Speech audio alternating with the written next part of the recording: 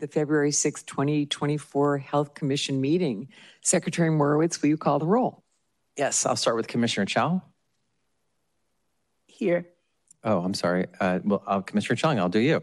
Commissioner Guillermo. Present. Commissioner Green. Present. Commissioner Christian. Present. Commissioner Gerardo. Present. And Commissioner Chow. Yes. Great. Great. Well, before we begin the business of the meeting, we'd like to acknowledge and celebrate Black History Month. Director Colfax has included a brief summary of some relevant DPH activities in his director's report today. And in addition, the Health Commission approved Resolution 20-09, declaring anti-Black racism a human rights and public health crisis in San Francisco several years ago. The resolution is actually available on the Health Commission webpage. I also want to congratulate newly reappointed Commissioners Christian and Commissioner Chung, who were just sworn in a few minutes ago, and Commissioner Chung will read the land acknowledgement. Thank you, Commissioner Green.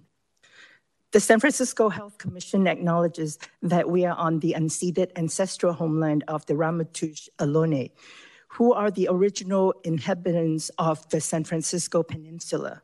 As the indigenous stewards of this land, and in accordance with their traditions, the Ramaytush Ohlone have never ceded, lost, nor forgotten their responsibilities as the caretakers of this place, as well as for all peoples who reside in their traditional territory.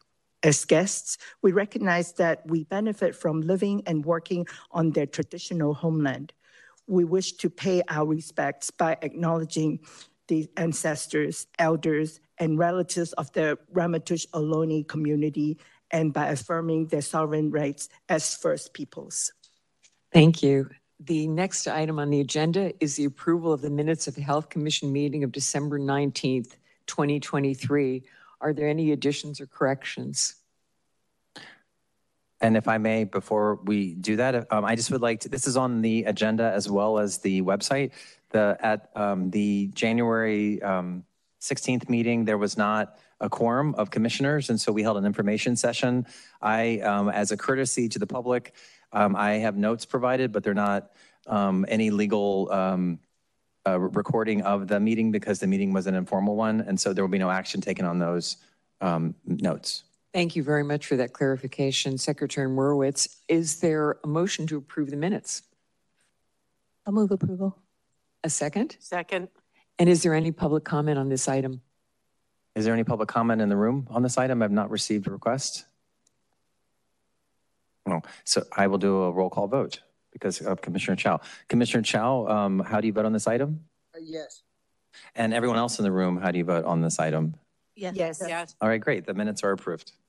All right. Thank you very much. The next item is general public comment, and Secretary Morowitz has a statement. So we have, actually, we don't have any requests so far for general public comment, but let me grab my piece of paper. I apologize. Okay. At this time, members of the public may address the commission on items of interest to the public that are within subject matter jurisdiction of the commission but are not on this meeting agenda. Each member of the public may address the commission for up to 2 minutes. The Brown Act forbids the commission from taking action or discussing any item not appearing on the posted agenda, including those raised during public comment. Please note that each individual is allowed one opportunity to speak per agenda item. Individuals may not return more than once to read statements from other individuals unable to attend the meeting. Written public comment may be sent to the Health Commission at the following email address: the word health.commission.dph@sfdph.org. If you wish to spell your name in the minutes, you may do so during your verbal comments without taking your allotted time. Please note that city policies, along with federal, state, and local law, prohibit discriminatory or harassing conduct against city employees and others during public meetings and will not be tolerated. And I also want to just remind folks that in accordance with the mayor's request, the Health Commission announced at its December 19th meeting that beginning on January 16th, remote public comment will only be available to individuals who receive accommodation for disability by noon before the meeting today. And we had 2 of those. 2 folks have received accommodation to participate remotely. And I just realized that we didn't check remote public comment on the minutes, so I'll go back and do it if we need to. So is there anyone in the room who would like to make general public comment? Everyone has 3 minutes. When the buzzer goes off, please know your time is up. Thank you. So I have a general concern, and then I'm going to speak a little bit about it. So where is the Health Commission and Department of Public Health at with the false medical diagnosis and placing people on digital surveillance to assimilate them with voice technologies for personal, religious, and political reasons? And I'll explain that. In January, there wasn't a meeting. The first one was canceled, and the second one, there was no quorum. And several people within the county, city and county, use technology to influence that decision. It's called Radian 6 technology, and it's a cloud technology that the city and county uses. And unfortunately, they placed every single person on the commission on digital surveillance, which is illegal. They cannot do that. I would definitely investigate that. And Grant Colfax, you do know what I'm talking about. Here's the contract that the city signed with HSA and Salesforce. They built a platform to put every single person, every citizen, on digital surveillance. It explains overdoses, heart disease, overdoses, everything. It explains everything because what they did is they gave credentials to teams of people just cyber stalking our neighbors, our family, our friends. And it's very reprehensible that there is a commissioner of the softball league that they are altering softball games with this technology. That is not the best way to spend money in this county. Thank you. Thank you. Is there anyone else in the room who would like to make general public comment? All right, let's see. There's a hand up on the remote. Caller, you're on the line. Please let us know that you're there. I am. You've got 3 minutes. This is Patrick Monette-Shaw, code AA. Because my voice is so hoarse and I'm unable to talk with my own voice, as a reasonable accommodation, I am using the Microsoft Windows feature called Read Aloud during this meeting to speak for me, to ensure that my oral testimony is recorded in the audio of this meeting. Unfortunately, I'm having trouble with Windows changing the Read Aloud narrator's voice to a male voice, so the Windows voice used today is a standard default female voice. Thank you. Who's lined up there? They will be on. Okay. But, Mr. Monette-Shaw, we heard the beginning of that, but we didn't hear your comments. Are you still there?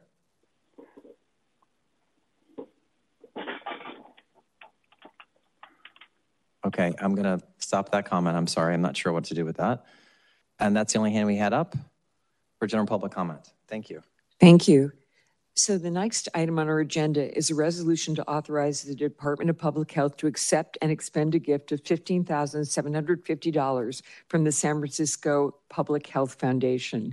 And Gregory Wong, who's our administrative analyst, will present. Thank you very much. Dear Commissioners, we humbly ask for your approval to amend the resolution 22-25, previously approved on December 20th, 2022, in order to accept an in-kind gift of hygiene and snack boxes in a value of $15,750 from the San Francisco Public Health Foundation to the Department of Public Health, which will go to help the homeless people of San Francisco. This donation was unfortunately delayed due to the review, adoption, and approval of the Memorandum of Understanding between the San Francisco Public Health Foundation and the Department of Public Health on July 18th, 2023, and the subsequent signing of the MOU on November 1st, 2023. After the signing of this MOU, we worked with the city attorney to draft an amendment that would allow for the distribution of the gift in an expeditious manner. We'll be happy to answer any questions that the Commission may have regarding this in-kind gift. Thank you. Is there a motion to approve this resolution? So moved. Second. Is there any public comment on this item? Is there any public comment in the room on this item? All right, I see one hand. Mr. Monette-Shaw, do you have public comment on this item?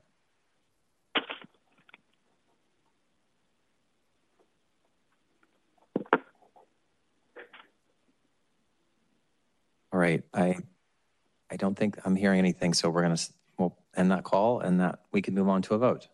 All right. Commissioner Chow, how do you vote on this item? Yes. Commissioner Chung? Yes. Commissioner Guillermo, Yes. Commissioner Green, Yes. Commissioner Christian, Aye. Commissioner Dorado. Yes. Thank you. The resolution passes. Wonderful, thank you. And we have a companion resolution, which is to authorize the Department of Public Health to accept and expend a gift of $24,999 to the Laguna Honda Gift Fund from the Anthony R. Guardino Exemption Trust. And someone else will be presenting. Thank you.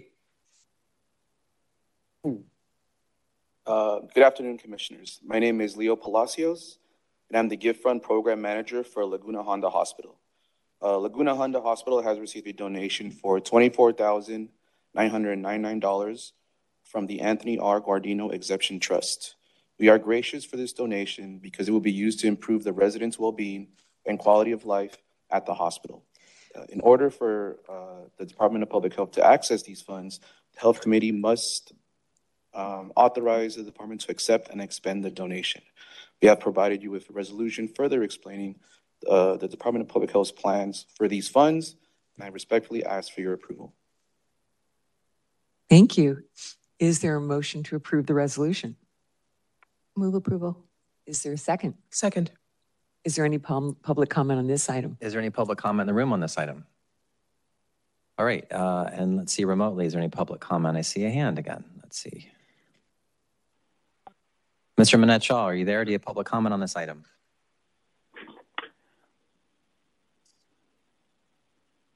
Okay, thank you. No public comments, so we'll go into a vote. Commissioner Chow, how do you vote on this item? Yes. Commissioner Chung? Yes. Commissioner Guillermo? Yes. Commissioner Green? Yes? Commissioner Christian? Aye. And Commissioner Dorado. Yes. Thank you. The resolution passes. Yes, and we'd like to thank the San Francisco Public Health Foundation and the Anthony Guardino Exemption Trust for their generosity. Thank you so much. So the next item on our agenda is the DPH annual report for the fiscal years 2022 to 2023. And Michelle Coe, who's the health program planner, will present this wonderful report to us. Thank you.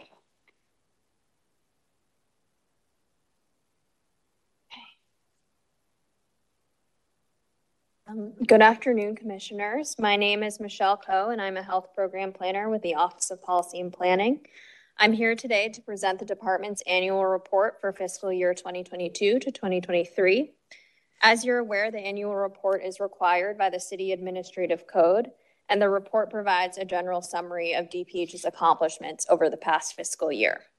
We have incorporated feedback we received from the commissioners during our Community and Public Health Committee presentation. I'd also like to give a huge thank you to my colleagues across the department for their tremendous collaboration in preparing this report. Next slide, please. The annual report opens with a message and welcome from our Director of Health, Dr. Grant Colfax. This message highlights DPH's response to Mpox, formerly monkeypox, the expansion of behavioral health services, the reopening of 3 DPH clinics, the Southeast Family Health Center, the Castro Mission Health Center, and the Maria X. Martinez Health Resource Center, and finally, the Laguna Honda Hospital recertification. Next slide, please. The director's message is followed by a message from our former commission president, Bernal. His message similarly discusses DPH's response to Mpox, the Laguna Honda Hospital recertification, and the reopening of the 3 aforementioned DPH clinics. Both of these messages provide our leadership's introduction to the department's activities discussed in the report. Next slide, please. The next set of sections provide an overview of the functions and services across the department. The sections start by introducing the department's 2 divisions and their roles in protecting and promoting the health of San Franciscans. The next section reviews DPH's True North and its 6 true pillars, which is then followed by the most recent organizational chart. As part of the Racial Equity Action Plan, this year's report presents demographic information on both the health commissioners and senior leadership, and this data will continue to be collected and presented in the annual report each year. Next slide, please. The last introductory section focuses on the Health Commission. This section provides an overview of the structure and function of the commission, along with individual bios for each commissioner. Next slide, please. The next section of the report presents 3 feature stories that highlight some of the highest profile efforts by the department in the fiscal year. The first feature provides an overview of DPH's community-centered, nationally recognized response to Mpox. This feature describes how DPH responded to the Mpox global outbreak, which was disproportionately impacting gay men and other LGBTQ+ individuals. On July 28, 2022, San Francisco became the first U.S. jurisdiction to announce a public health emergency for Mpox. San Francisco's effective response was a collective effort of teams from across the Department of Public Health. Employing lessons learned during the COVID pandemic, the Mpox vaccine team worked quickly to ensure equitable distribution of vaccines. Over 55,000 doses have been administered within San Francisco between May 1st, 2022 and June 30th, 2023. In fact, San Francisco has one of the highest rates of vaccination coverage in the United States. DPH's response was also community-centered, partnering with numerous Black, Latinx, trans, and youth community organizations to spread awareness, provide education, direct resources, and respond to community concerns. Next slide, please. The second feature provides an overview of behavioral health services expansion of overdose prevention efforts in the fiscal year. As you know, we faced an urgent and dire drug overdose epidemic in our city. In response to this ongoing public health crisis, DPH released the Overdose Prevention Plan in September 2022 and established the Office of Overdose Prevention. The feature also highlights the significant progress made over the fiscal year to expand mental health and substance use disorder services, including opening an additional 70 residential treatment step-down beds, expanding hours for intake and treatment at various clinic sites, delivering buprenorphine to 80+ clients in 25 housing facilities, training hundreds of people in overdose recognition and naloxone use across the city, and distributing more than 135,000 doses of naloxone, the life-saving antidote to opioid overdoses. Next slide, please. The last feature discusses how DPH reopened 3 clinics in the fiscal year. DPH health clinics play a key role in the San Francisco Health Network delivery system, ensuring access to high-quality care. To address the evolving needs of our diverse communities, DPH is modernizing and making necessary health and safety upgrades to our networks of clinics. First, DPH reopened the Southeast Family Health Center, a 22,000 square foot neighborhood clinic that provides a family-oriented primary care model with comprehensive behavioral health services tailored to the diverse health needs of the Bayview Hunters Point community. The center expands the original Southeast Health Center, which first opened its doors as a standalone community-based clinic in 1979. The existing health center has been among the busiest clinics in the network, serving more than 4,000 patients annually who are predominantly low income and rely on the health center for their health care. Second, DPH reopened a newly renovated Castro Mission Health Center, the city's first neighborhood-based primary care clinic that has provided care to Castro and Mission communities for the past 57 years. The center serves almost 4,000 patients annually, and 51% of patients come from Latinx communities, and another 50% come from LGBTQ+ communities. Lastly, the Maria X. Martinez Health Resource Center, or MXM, opened in September 2022 as the new home of the Street Medicine Open Access Clinic and former Tom Waddell Urgent Care. MXM is one of the network's 2 urgent care clinics and provides approximately 15,000 visits a year to a target population of people experiencing homelessness. Patient visits have increased by more than 25% since the move to the new building, and the clinic welcomes 100 patients per day. Next slide, please. Following the features are 24 highlights showcasing work across the Population Health Division and the San Francisco Health Network. The highlights speak to the tremendous work across the department in areas such as healthcare services, behavioral health, whole person integrated care, population health, the Office of Health Equity and Central Administration, as well as Laguna Honda and Zuckerberg San Francisco General Hospitals. We have incorporated feedback from last year to add more data points on patients and clients served by each program, in order to better showcase the scope and scale of these programs. Next slide, please. The next major section of the report focuses on data, starting with DPH's budget. Budget data provides information on expenditures by program and by type, revenue by source, and major investments. Next slide, please. The next data section highlights San Francisco Health Network data on visits, patient demographics, and payer type across the major systems of care.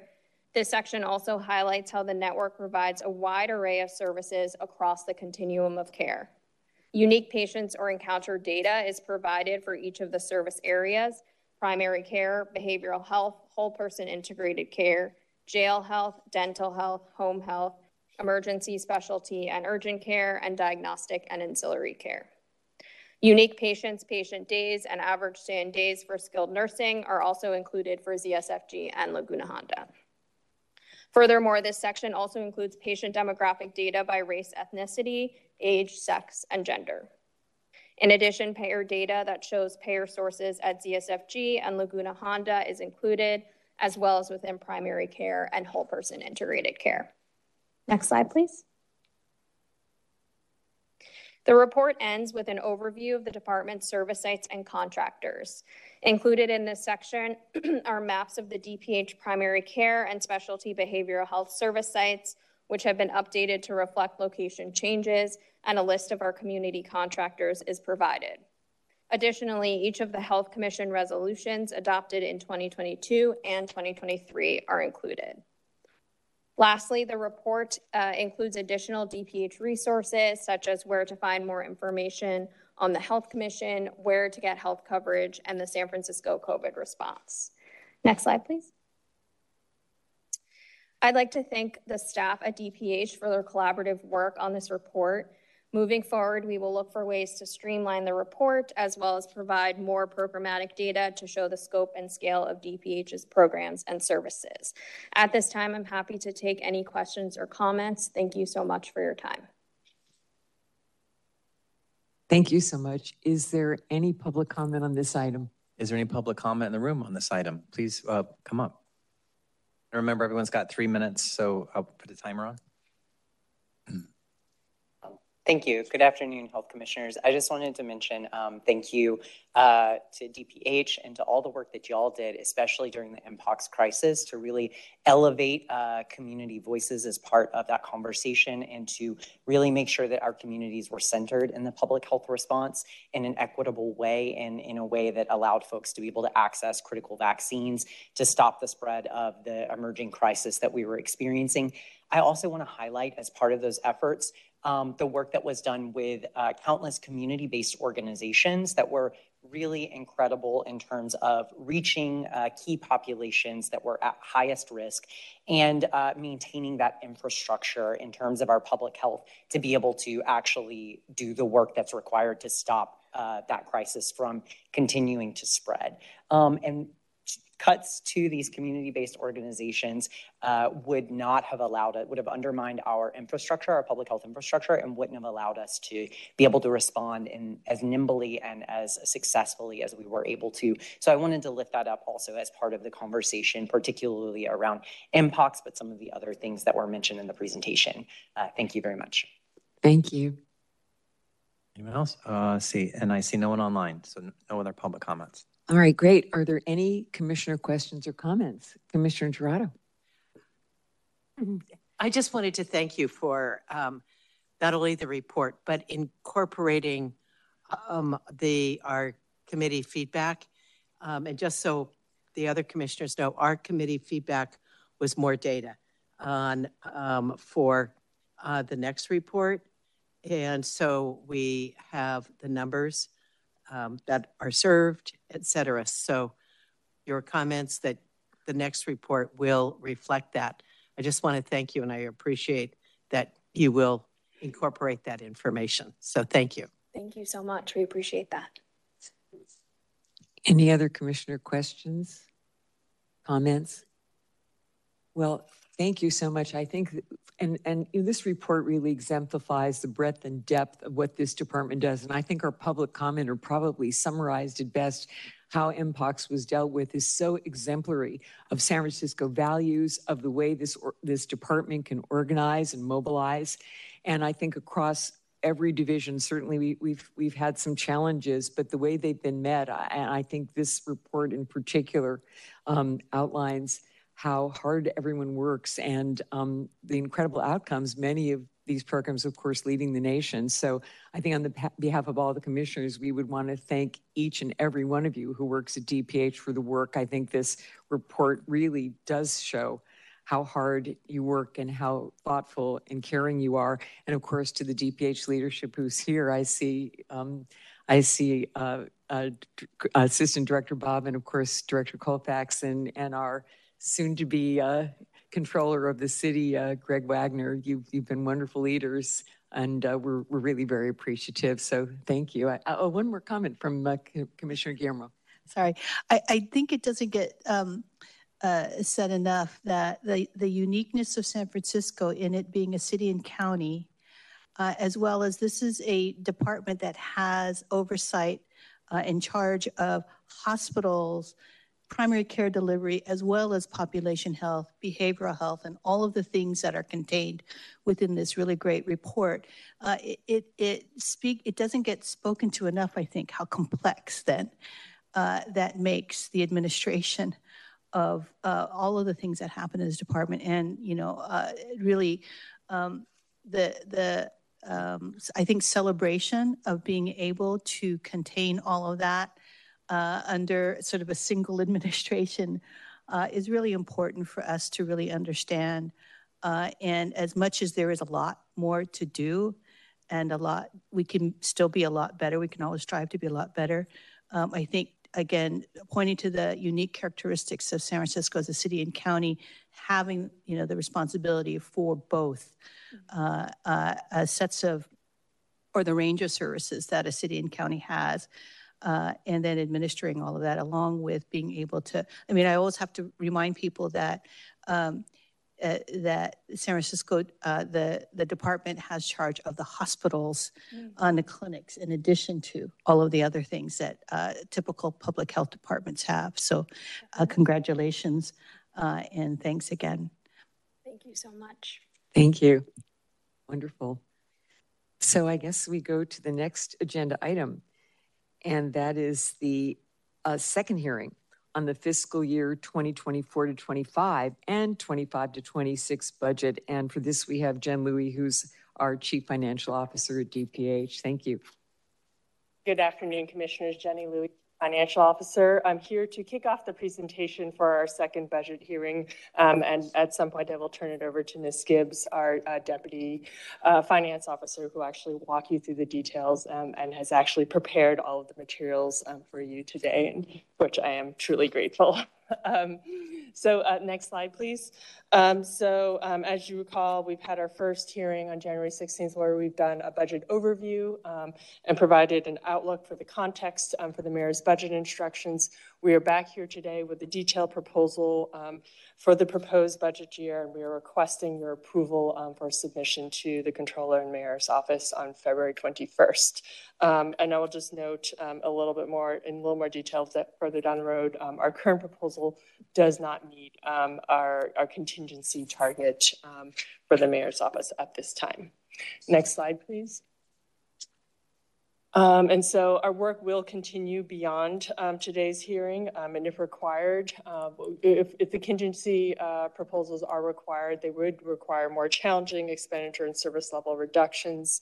There is significant uncertainty facing the city at this time. The governor has released his state budget, and while we are grateful that there's actually no significant adverse impacts to the areas of health, there are other areas of the proposed state budget that could have adverse impacts to other areas of the city, which may impact some of the revenues and may adjust the forecast. We are currently, the city is currently working on its 6-month report, and the preliminary numbers do show that there's not expected significant improvement in the city's projections overall, and we do also have labor negotiations this spring. Next slide, please. So with all of that news, our approach for balancing this budget is really to leverage the revenues that we have to meet general fund reduction targets. And we have some incredibly aggressive assumptions based off of data, as well as some pending state changes that we are projecting and including as our first line of defense in terms of meeting general fund reduction targets. And then we are bringing a set of targeted reductions and expenditure savings that really we are trying to minimize the impact on actual service levels. It includes adjusting just budgets to just true up to actuals. We're trying to find some operational efficiencies. We are eliminating vacant positions that would not affect, because they're vacant, would not affect current day service levels. And then we are also looking to convert how we provide security services through a contract instead of a share of security. Next slide, please. In terms of the proposal before you, just so you recall, our general fund reduction target, our first 10% reduction is $93 million. And we also have additional revenue of about $16 and $30 million already assumed as part of the Comptroller's Office forecast. Those revenues in part do offset some of our inflationary costs within the department as well as the city overall. But because they were already assumed, we can't double count that good news on our side of the ledger as well as the Comptroller's side. We did some work with the Mayor's Office on mid-year savings, and we had close to $8 million ongoing, and we will receive credit for those savings towards our initial target. And so our goal for today was to reach the first 10%, which left about 102 and 120 million. And you see here, again, going back to some of the assertive revenue assumptions that we have, we're putting forward about 71 million in the first year and 110 in the second year of revenue growth, and the balance of which will of expenditure savings of 21 and 25 million get us over the finish line and then some. We have about a down payment of $5 million remaining towards our contingency target. And so again, our work still remains with about 47 million annually. And so that's, again, 93 over the 2 years. And again, so we have about 90 million still to go. With that, I'm going to turn it over to Ms. Gibbs to talk more specifically about, to walk you through the initiatives themselves, and then I'll be back to just talk about some next steps.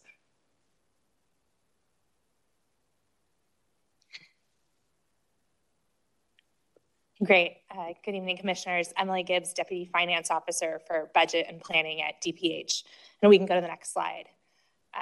So diving in a bit to our initiatives, we are looking at a package that has about 80% of the way to meeting those initial targets with revenue initiatives, and then the last 20% is with expenditure initiatives. And the largest of our revenue initiatives is our update to the baseline revenue for the health network and for Zuckerberg San Francisco General. We're projecting right now that that will net us about 53 million in 24-25 and grow to 75 million in 25-26. And this is reflecting a number of things, including having our full year end for 22-23 and the good news that was in that, as well as taking a look at where we are in the current year in terms of the revenue we're earning. So a mix of just growth and rates, but also looking at kind of the full current level of service that we're providing. So good news there, and allows us to solve for that baseline revenue target and then put something towards our overall general fund target. The next initiative is a change at the state level to the enhanced payment program, which is a supplemental payment program. It is one that is directed by the state through the MCP. So it's through the managed care plans. So it's not one they have discretion over. That change is pending with the Center for Medicare and Medicaid Services. So we think it looks very likely. And so we were confident enough to put this in our proposal. It's about $8 million in 24-25 and then grows to almost $16 million in 25-26. The next initiative updates our behavioral health services revenues. A little bit of growth in 24-25 and then grows to $10.4 million in 25-26. This is primarily 2011 realignment and short-dwell Medi-Cal. A4 is an initiative recognizing our ability to leverage additional revenue from grants. So we're really reallocating existing administrative costs here, as well as staffing costs in the population health division. These are existing general fund expenditures, but that within the grants that we get, we're able to shift over to the grant revenue. And so recognizing that, claiming in our budget for a savings of about $3.5 million a year. Moving to the next slide. We've got an initiative where we actually get to enhance services and also increase revenue. So Zuckerberg San Francisco General will be able to improve its operating room capacity and net a revenue of around $5 million a year. That's based on increasing our anesthesiology staffing. So right now, we have about 536 hours per week of anesthesiology staffing. We're going to add capacity to have 712 hours per week. And so based on that additional anesthesiology capacity, which has been our limiting factor, we'll be able to offer more procedures and both generating more revenue, but also improving patient flow. The next couple of initiatives in our revenue package are neutral, so they are generating enough revenue to cover the costs. These are increases to our specialty pharmacy, particularly our contracted specialty pharmacy program, as well as the replacement of some equipment that is critical to pharmacy services. We have a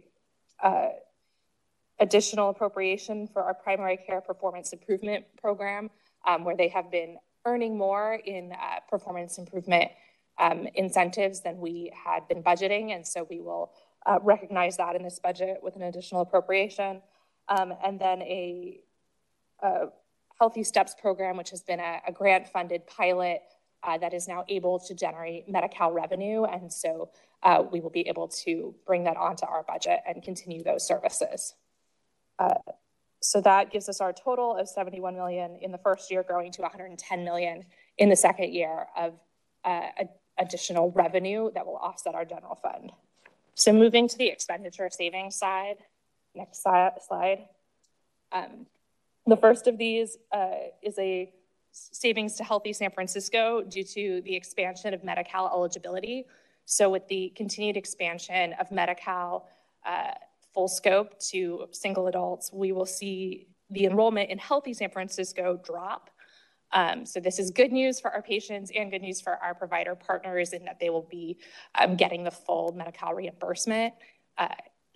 And then on our side, we will reduce both the administrative costs and the fees paid to providers for this group of patients. And so you're seeing those savings here of about $2.4 million in 24-25, growing to 3.7 in 25-26. Next slide. Here we are reducing our ongoing budget for COVID testing and vaccine costs. This is in recognition that we have seen increasing numbers of our patients and community members turn to the healthcare system and to pharmacies for vaccine. And so we've seen a reduction in the use of neighborhood sites over time. And so we're going to reduce our budget accordingly. This will still leave about $1 million a year for a fall vaccine-based, community-based push. Moving to B4. On the next slide, this one is a shift of costs. So the Mental Health Services Act, which is a tax on 1% tax on the incomes over $1 million in California. We continue to see some revenue growth there. We are also, we can move to the next slide. We are also anticipating some potential changes to that measure. On the March 2024 ballot is a Proposition 1, which would redirect significant portions of funding within the Mental Health Services Act to prioritize housing, overdose prevention, substance use, and full service partnership initiatives. And so looking at those anticipated changes as well as the growth in the revenue projections, we are recommending shifting about $2.6 million in existing housing programs and $1.8 million in existing full service partnership programs that are currently funded by the general fund onto the Mental Health Services Act funding, and generating about a $4.5 million savings a year in the general fund. Moving on to the next slide. This recognizes a couple of saving strategies within the administrative and operating budget of DPH. So we're proposing working with real estate to lease a new space on market starting in 24-25. It will allow us to consolidate a number of spaces in the Civic Center area, including 101 New Montgomery, a part of a space we have at 1360 Mission, as well as some of the offices that are in this building.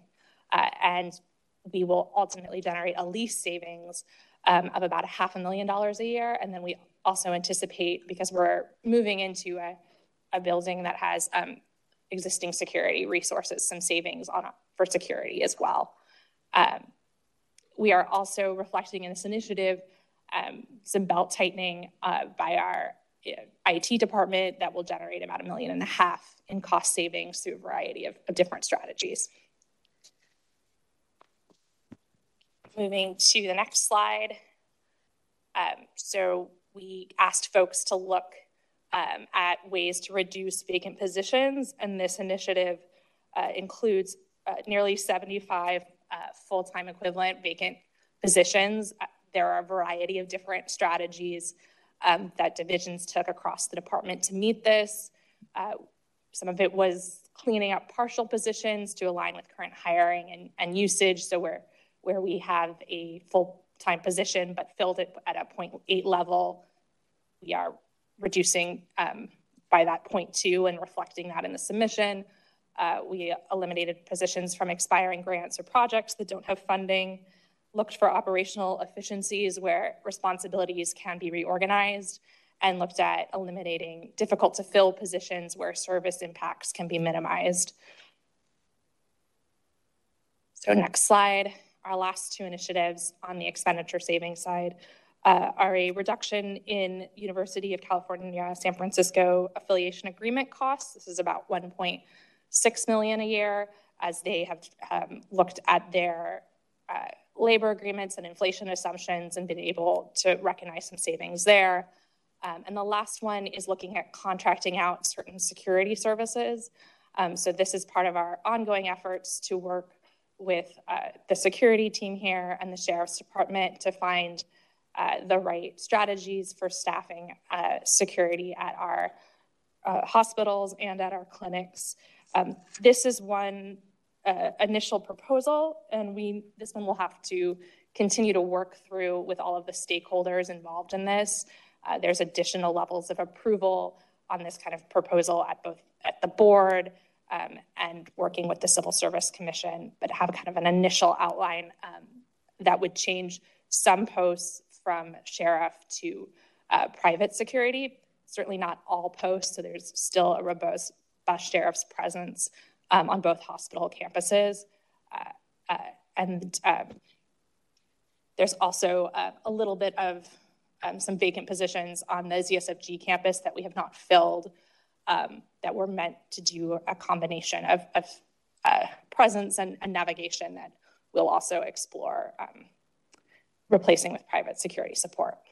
So the total savings here are about $21.5 million in 24-25, and those grow to $25 million in 25-26 as we fully implement those initiatives. So next slide.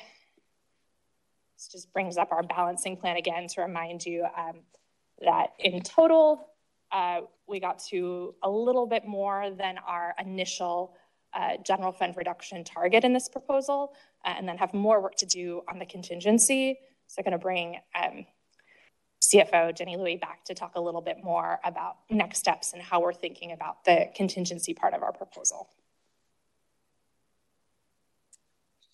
Next slide, please. And so while we don't have specific proposals, we did want to be transparent about some of the areas we are looking at as we explore this next 5%. As commissioners may recall from prior years, we've not had to use this 5% contingency. The mayor's budget office is signaling that they will likely need us to submit proposals. And so we will be working with them closely in terms of next steps. But the areas that we are looking at are some cross-city departmental working groups that the mayor's office is actually convening. We are participating in conversations around food security, violence prevention and response, as well as services to children and youth. I think the idea behind this is that, there's a lot of overlapping services between multiple city departments. So is there a way to consolidate and find some efficiencies in terms of how we deliver services? These conversations will continue on through the spring. In addition, we will be looking at a similar prior year initiative that we have around reducing contracts that do not leverage or do not leverage outside funding. Again, as you can see, the revenues are very important to our financial stewardship, and it gets challenging at times when we're looking at reducing contracts that does significantly leverage revenue. And so this is an area that we will be exploring and looking at so that we're not in a situation where we have to cut $2 to achieve $1 of general fund savings. We will also be looking at areas where it may be appropriate to contract out our existing services so we're able to maintain existing service levels without, but just delivered in a more cost-efficient manner. We will continue to look at our vacancy rate and look at our hiring and develop a plan and position authority, a proposed position authority for the upcoming 2-year budget that actually would reflect on what we can accurately fill over the next 2 years. We will, of course, continue to look at revenue while we've exhausted all of the known revenue options that we have currently. We are still waiting for information around Medi-Cal certification for Laguna Honda.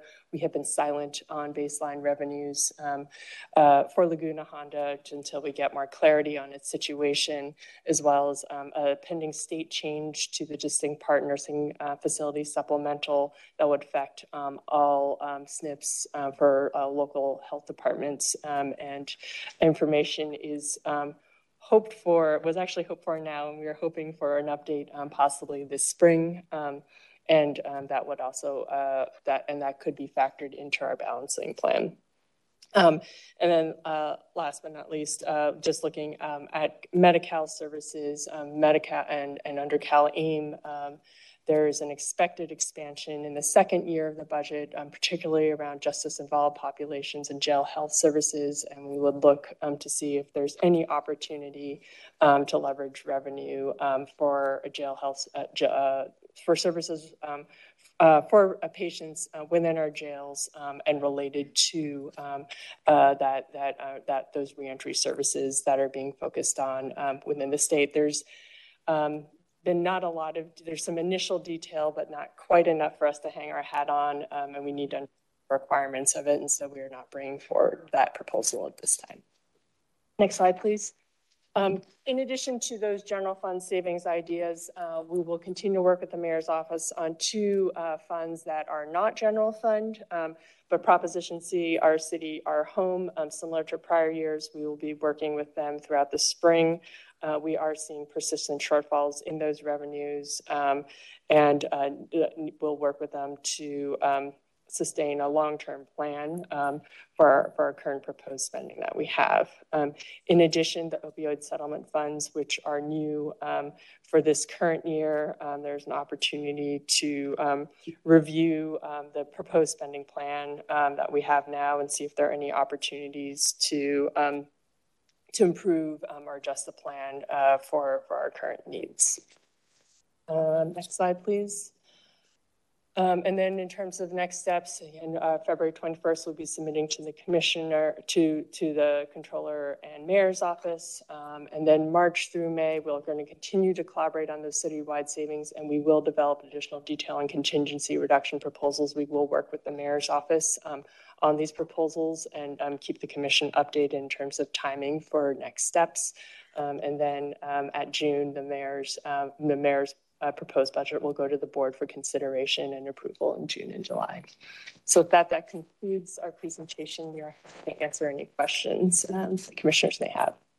Well, thank you so much for the presentation, and again for the extensive memo that Deputy Finance Officer Gibbs did. It's really so helpful for us to read and better understand all of these very complex elements.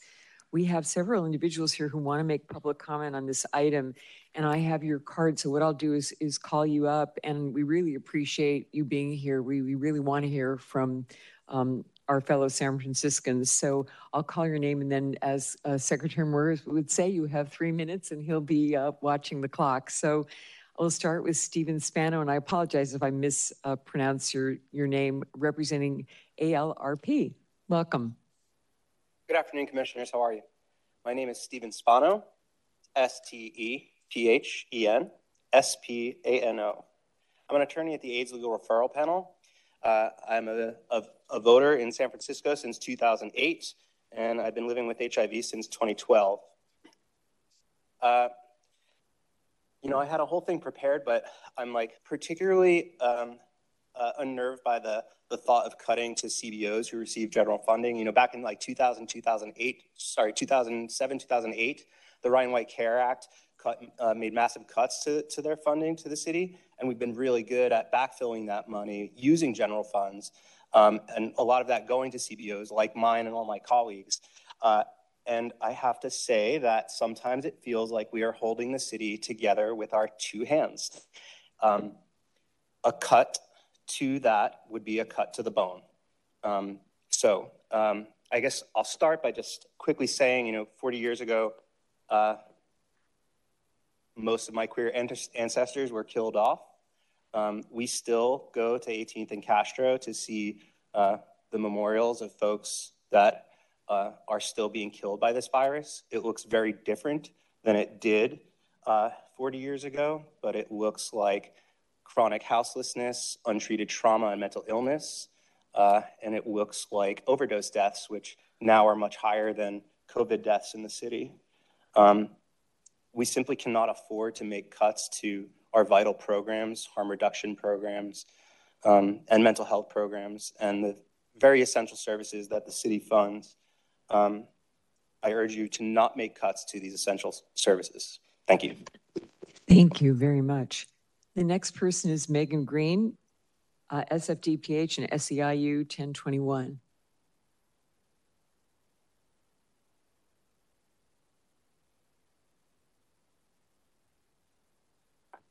Hi there. I am a nurse at San Francisco General. My name is Megan Green. I work on the original HIV/AIDS unit. It's also the inpatient oncology unit. I just wanted to give you guys some of my numbers.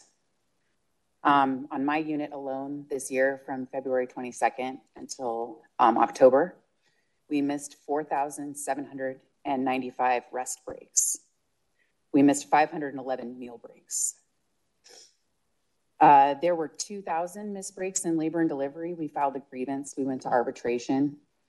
Every single one of those FTE were filled, or if they weren't filled, they were backfilled with travelers, and people were still missing breaks. No new FTE were added to the budget. 3 is the number of months that my department, Med-Surg, has been under the budgeted number of beds.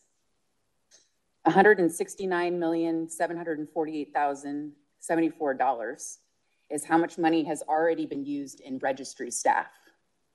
And that money was supposed to last until next summer. $100 million is the amount that they asked for the Civil Service Commission for more registry. I was working last Christmas with a nurse who was netting what I make in 6 shifts. She was working 2. And then, of course, they take that money and they go back to their city and they invest it in their city. We won 2 wrongful terminations this year, so those people are going to get paid back. We did a request for information for bargaining that's coming up this spring. Our staff did 356,019.9 hours of overtime. I am a 0.9 employee. I work 1,872 hours a year. If you take that 356, that's 190 people we did just in overtime. So I'm just not sure where these cuts come from. It's very concerning. We make 12 to 18% less by the city's own data than other neighboring hospitals. We can't retain staff. It costs $88,000 to train a new grad. We hire tons of new grads. They get their training, and then they go to UC, and they go to Kaiser, and they go to Sutter. And my tax dollars and everyone's tax dollars goes to train those nurses at that hospital. So these are just some things I want people to think about. And also with the sheriffs, I went to 7B, which is the inpatient psych unit. 9 of their staff members were assaulted in one day, including their manager. She's still out on leave. So I think it's really important to think long and hard about cutting the sheriffs. I've pulled the emergency button more times than I've called 911 at my house. So thank you so much. Thank you. Thank you. Secretary Morowitz reminded me that we should probably have 3 people come at once so we can have more time for comment. So the next 3 people will be Alicia Leilani, Paul Aguilar, and David Pyle. So if the 3 of you want to come up, we'll go 1, 2, 3, and we'll start with Alicia.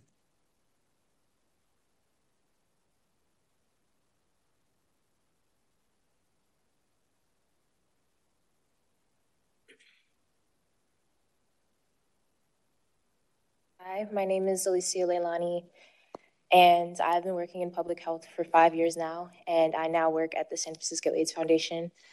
I have been here long enough to see what these programs and these resources do for the community.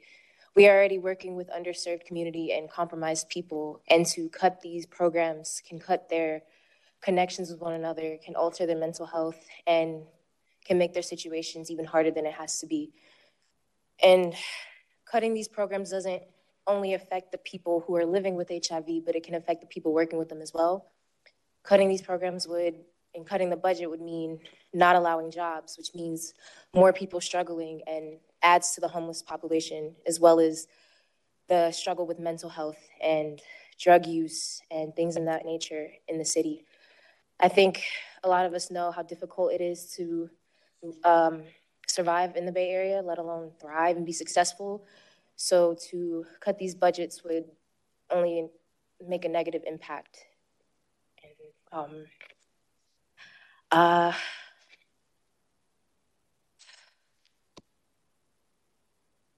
I don't really, sorry, this is my first time doing this. I don't really have a lot to say. I'm just very emotional about how many people will be affected. As someone that's worked with them for so long, I see how grateful they are and how much joy the community has with these programs. And I'm just asking, please do not cut this budget for the people of San Francisco.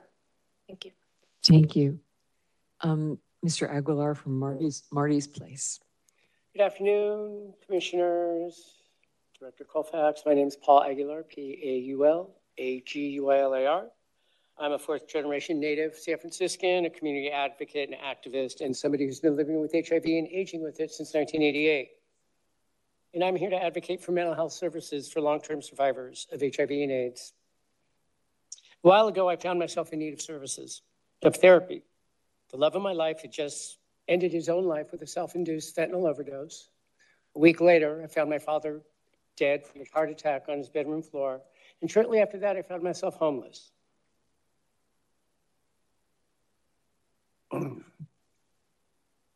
That triggered the compounded grief of all the loss of life that I've experienced since AIDS came on the scene 2 weeks before my 18th birthday in 1981. And even though it took 6 months to actually sit face to face with a therapist, what got me through that waiting period was the programs from the organizations that are funded to fight the isolation that is experienced by long-term survivors. The isolation that's a result of losing our entire social circles over and over and over again. Cutting any funding to these mental health services or these social support programs is a disservice to the HIV community and would only serve to traumatize an already traumatized community. I'd also like to point out that cutting any HIV service programs or prevention programs in the city will negatively impact the city's ability to meet its pledge of getting to 0 new infections by the end of 2025. And thank you for your time. I yield the rest of my time. Thank you. Mr. Pyle from Han Action. Good afternoon. My name is David Pyle. I have lived in this city for, over 30 years. I was here in the 80s when AIDS was scary and people died. A lot of people died. A lot of my friends and family died. Since then, we've come a long way with medications, that prevents people from becoming HIV positive or keeps people healthy who have contracted AIDS, keeps them healthy and live a relatively normal life. A budget cut, I just can't imagine how that even will affect this group. To me, it's like saying 10% people, let's say whatever the budget decrease is that the amount of people that won't get the services that they need? So I'm just here to ask, please don't do that. All right. Thank you. Thank you. So the next three will be Laura Thomas, Layla Ghaffari, and Robert Mitchell. And we'll start with Laura Thomas. Good afternoon, Commissioners. Laura Thomas. I'm the Senior Director of HIV and Harm Reduction Policy at the San Francisco AIDS Foundation.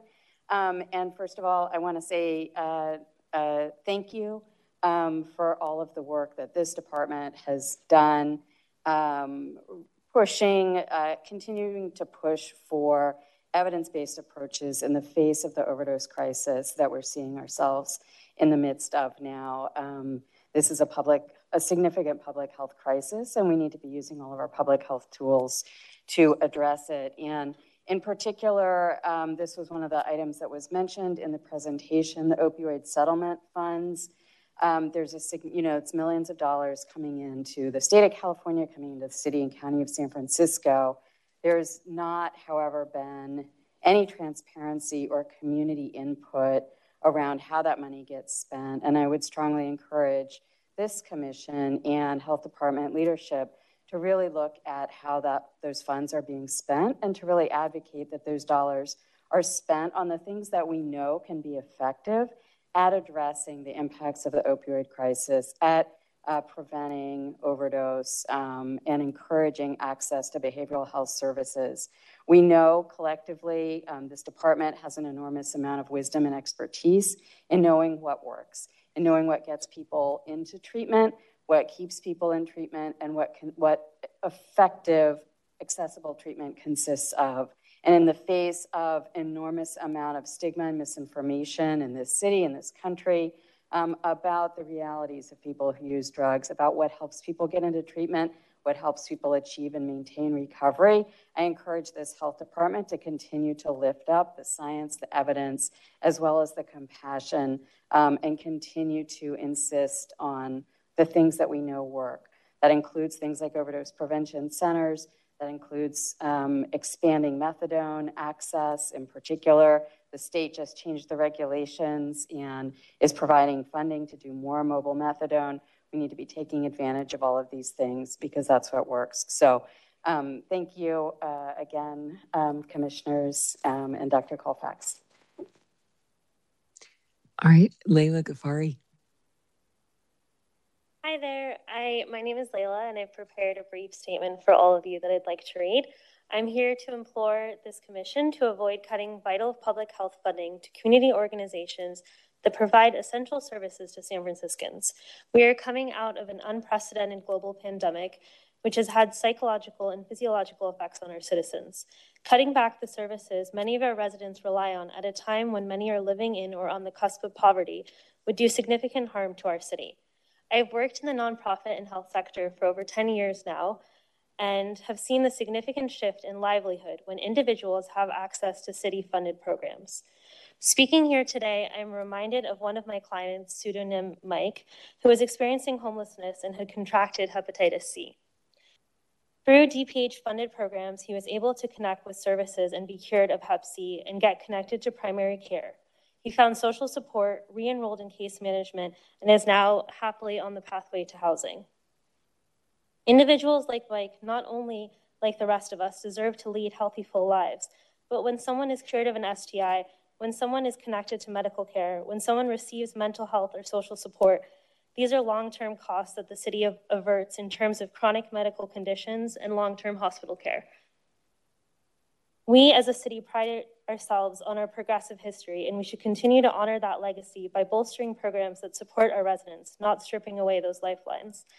And also, I want to just say that many of the members who have spoken here today are people that I admire very deeply, who are long-term survivors of HIV. And our city has a significant history of supporting those both in terms of mental health and physical health. And it's a legacy that I'd like to see continued. So I thank you all for your time today. Thank you. Robert Mitchell.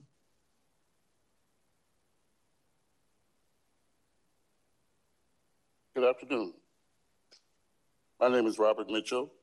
I represent the group HAN, which is a grassroots group that fights the effects of HIV. Their mission is to bring the epidemic to an end. And also, we're under the umbrella of the San Francisco AIDS Foundation. And I think you know the very good work that we attempt to do and are actually effective in doing, if I may say so. I'm just a volunteer. I don't have any particular reports or statistics to share, but I can tell you that people in crisis need all of the support that they can get. When we take a look at one example, I believe the number is something like 806 people that died last year as a result of overdoses for various types of drugs. Would have probably been more had it not been for the efforts of people to come together and to be trained and to have the supplies and the services available to administer Narcan. Another example is the accomplishments made in cutting down the transmission of HIV. It's very well along, but we're not where we should be. It's still at epidemic proportions. And if we don't do more, it will continue to stay there. And our efforts to get to zero can be pushed out even further if we ever get there. So my suggestion and my hope, I actually shudder to think that services could be cut that would affect just these two items, harm reduction and the HIV in particular. So I just wanted to stress that the concerted efforts, including those of yours, that I very much appreciate what you've done. So your efforts, the efforts of the nonprofits in the community, the different churches, the different individuals that are willing to get out there and give of their time and their services and to volunteer to be on the ground to actually administer Narcan, for example. This makes a huge difference. And if it's cut, I'm afraid that we'll see more transmissions. We'll see more lives lost. We don't want to see that. And I feel that if you just take a look inside, just look at this example. Communicable diseases spread far and wide, and you never know how far. But if it's allowed to wake up again, it might affect any of us. It will affect. And even if it doesn't affect you individually, if it goes on in the community, I'm sure we all bear the brunt of that. So I just wanted to make that, make my statement known as a community person And I myself have benefited from these services, and I hope to continue to help others to do the same with your effort. Thank you so much. Thank you so much. Our next three are Jesse Inoue, David Counts, and Andy Stone.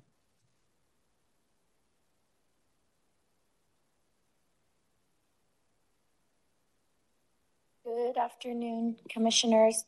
My name is Jessica Inoue. I'm a field representative with SEIU 10-1, and I have the privilege of representing our approximately 1,200 members that work at Laguna Hospital. They're registered nurses and nursing assistants and EVS and food service workers, and do just about every job in the hospital.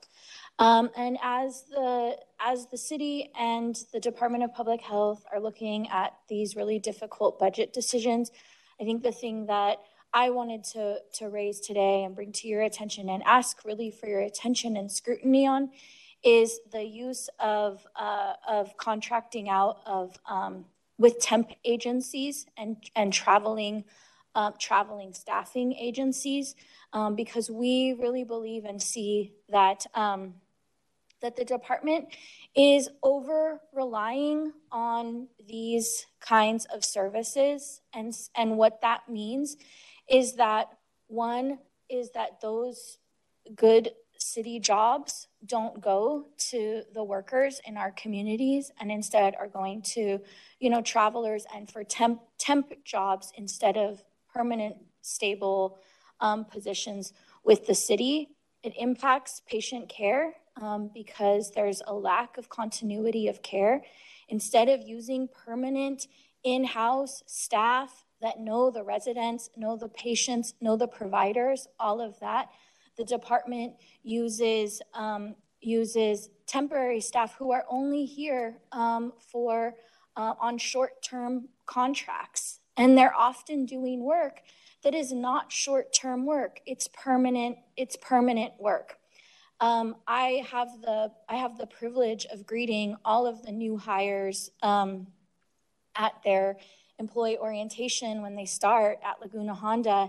And a lot of them tell me that they first were hired as through the temp agency or as travelers, as they sometimes refer to themselves. Because that was the first call that they got, and that was the first opportunity to work. And then months later, maybe if they're lucky, they get a call from the city to get a temporary position, or hopefully, ideally, a permanent civil service position with the city. But this is an inefficient way for the city to be recruiting and hiring staff. We're paying a middleman agency instead of just having people start and get their foot in the door as permanent civil service workers. And I have one example also that I can share from Laguna Honda that's specific, and this is in the radiology department where the hospital has recently made the decision to, okay. All right, thank you for your time. Thank you. Mr. Counts. You're always welcome to submit written public comment if you want to finish your statement. Hi, good afternoon, health commissioners. My name is Andy, and I'm a queer San Francisco resident, and I'm also, I work with the San Francisco AIDS Foundation, and I'm part of the HIV Advocacy Network. I'm here today because I wanted to share why it's so critical to maintain funding for organizations supporting people living with HIV and at risk of HIV right now, given the ongoing challenges the community is facing. I want to specifically mention that this was something that was noted earlier as a critical component in our strategy to address emerging health crises, including mpox and the ongoing overdose crisis. These community organizations are essential parts of our public health infrastructure and reaching some of the most vulnerable members of the community. Long-term HIV survivors in San Francisco are facing serious mental health challenges, including complex PTSD from the outbreak of the HIV crisis and subsequent emerging pandemics, including most recently COVID and mpox, that have re-triggered that fear that they experienced at the onset of the HIV crisis. There's also issues associated with increasing social isolation as they age and complex substance use issues as people are trying to self-medicate and deal with the trauma and complex mental health challenges that they face. this mental health crisis manifests in continued high rates of suicides, mental disorders, and a shocking increase in overdose deaths within our community. Similarly, there are many folks still arriving at hospitals with advanced HIV/AIDS and even dying from AIDS-related complications, including particularly unhoused folks and folks for whom it's incredibly challenging to access healthcare. This is tragic given that we have truly effective medications to prevent and to treat HIV. The impacts of cutting funding to services and programs for organizations serving our communities, including funding for social support groups, mental health, and substance use counseling, can be devastating. For far too many in our communities, this is a life or death issue. So I want to elevate this a little bit, and you've heard this from folks in our community, right? These aren't just numbers on a page that we're talking about cutting funding or organizations. These are people with real lives and who face real challenges around accessing critical healthcare services. Without the funding and these organizations that serve these community members aren't able to actually access healthcare, and many times, and the complications, the impacts, the consequences of that are really dire and severe for far too many. We need your support to ensure communities are able to continue to access life-saving services. We urge you to maintain funding for these critical HIV services and programs because these are literally life or death issues for far too many. Thank you so much for your time. Thank you. David Counts? Thank you. Hi, my name is David Hartley Counts. I've lived in Tenderloin for 30 years. Have been a user of drugs. I started with crack and I gravitated towards meth. I utilized public health programs, both in terms of to deal with these issues, both in terms of mental health and harm reduction. And I am a survivor of suicidal ideation and of drug use based that is founded on public service and the Department of Public Health programs. So that's my experience. I also, as a private citizen, walk the Tenderloin. I hand out harm reduction supplies as well as wound care supplies. We forget about that. And what I want to echo is that, and I also wanted to thank you up front for what you did in terms of advocating the policies you advocated for during the COVID crisis. I'm privy to some of the behind the scenes things that you had to deal with and the political pushback that you had to deal with those initial policies. But you stood firm and on unpopular policies and you saved lives. I think that this is another time where I would hope that you would stand firm and reject any cost cuts towards harm reduction policies, mental health policies, any policies that, any funding that goes to public health, to these community fundings, because we're on the boots on the ground, right? And we know, we're not just numbers, we're not here to spew numbers, but we know, and I know you know. So dollars not going in one place and the areas that we're advocating for means lives. And one other thing I want to leave you with is that if this was about white bros in the marina, we probably wouldn't be having the discussion. But this is about the homeless, the powerless. This is about people of color. I was reminded about this when I was walking down the street on Ellis before I came here, where there was a black gentleman that was ODing. And fortunately, there was people who are helped by funding from the Department of Public Health that were there present, advocating for this man, applying Narcan, and getting to the point where he's able to breathe on himself. So take away dollars from the programs that affect this kind of circumstances, and that man does not survive. So that's what we're looking at. And I want to thank you for your consideration so much. Thank you for having this hearing. Thank you. So the next three are Charlie Wilson, Matt Foreman, and, Ohar Fall.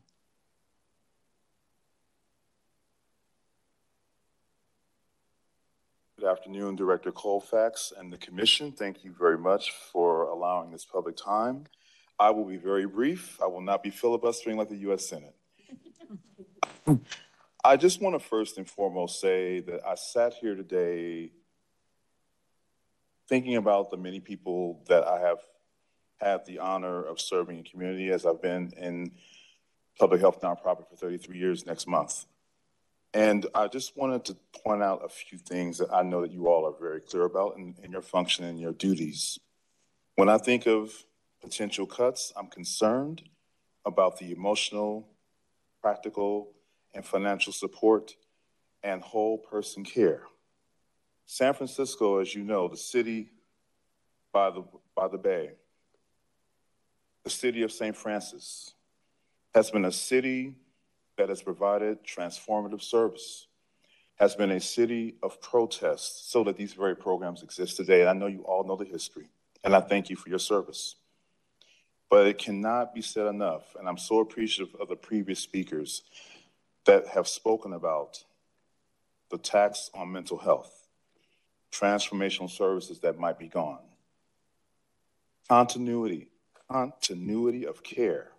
That is a key function here. And as a commission and as a director, Mr. Colfax, I know that you are once again in a tough fiscal policy terrain. I don't envy you in this context at all. But I also feel it as my duty as a citizen and as someone who cares about this community that you will take the time to think about the people who would be affected by these. And I won't assume that you may know, have had, or continue to have people in your lives who have been affected by HIV and other chronic issues. I just simply ask that today, that you, as the human beings that you are who happen to serve in this policymaking body and directing the department, I just ask that you all will take the time to figure out how we can avoid these drastic cuts. It's like a car that needs repair. If you make the severe cuts, for example, if you keep ignoring the maintenance, it's going to cost a lot more. It might even cost you a new car to take care of that. And I think that the city deserves your leadership, your care, and your stewardship that you've ably done throughout the COVID crisis. And lastly, I'll just say that standing here today, I think back to the administration of Mayor Art Agnos. So this for me is not about a job. This is about a community that I care about. Thank you. Your time is up. Yep, Thank you. Thank you. Matt Foreman. Hi, good afternoon, commissioners, Dr. Director. I'm the new executive director of AIDS Legal Referral Panel, and I first want to start by saying thank you and your predecessors for the leadership that this department has shown over so many decades in confronting so many different public health challenges, including HIV and AIDS. And I also want to lift up the fact that you have been a very evidence-based agency, commission, in looking at what works and what doesn't based on evidence. And I also want to express my sympathies to everyone who works in management at the department for the pain that I know you're going through in planning these cuts, because it is pain. I just want to say, from an evidence-based perspective, the San Francisco model of dealing with HIV and AIDS is a worldwide success. We are far ahead on every single metric there is that you can measure HIV prevention, treatment, care, you name it. We are so far ahead of any of our sister cities, certainly far ahead of the rest of the world. And it is a crown jewel in our city.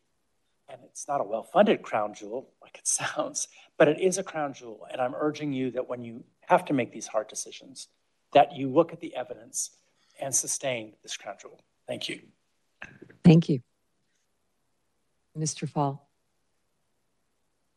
Good afternoon, commissioners. My name is Umar Fall, and I'm the SEIU San Francisco Field Director.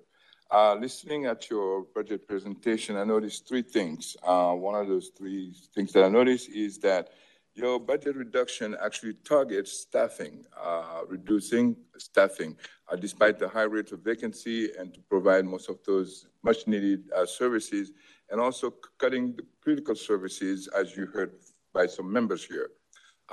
Those positions are not vacant because there's a lack of candidate. It's the hiring process that is slow. It takes too long for the city to hire people. So this is why you cannot hire anyone. But to focus solely on staffing is a band-aid solution. And if you look at the second point that I'm going to make is your contracting out services. They're high. They are not, they're very expensive, and they affect union work and weakens our labor movement. Actually, it will affect the services being provided to the communities. The last point I want to make on your budget projection, they are very conservative. In my opinion, they are pessimistic and kind of paint a doomsday in San Francisco. There's no brighter future for San Francisco with those budget projections. In conclusion, I would like to say, in order to make the future brighter for San Francisco, you need to address staffing, because the staff, as you heard from Megan, they are very overworked. They're burned out. We need to make an effort to hire them rather than use contracting out, which is a Band-Aid solution. If you look at your budget fiscal year 2025-26, those costs have doubled. Contractors don't care about services. Contractors don't care about communities. If you do that, it's just a Band-Aid solution. We need more people that are vested in San Francisco rather than just hiring contractors. I receive 10, 15 public service contracts a day. They're from DPH. Why? Hire to do that. So in conclusion, I would like you to consider this. Keep staffing, fill those vacancies to reduce the workload and burnout. Reduce the contracting out services, because if you look at your budget, it's doubled in fiscal year 25-26. That doesn't make any sense. If you, the budget, everybody's crying wolf out here. So let's not use a Band-Aid solution to let people know that we're doing something. There are critical services being cut. You heard from the community.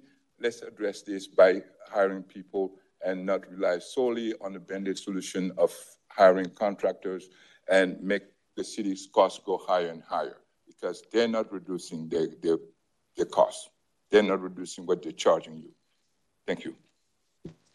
That was the last paper I had. Is there anyone in the room that wishes to testify that I missed?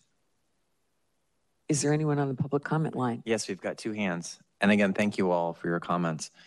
Folks on the line, I want to remind you that you had to have received an accommodation from me by yesterday at noon in order to participate remotely. So I'm going to ask you for the two-letter code that I've given the two people who did receive accommodations.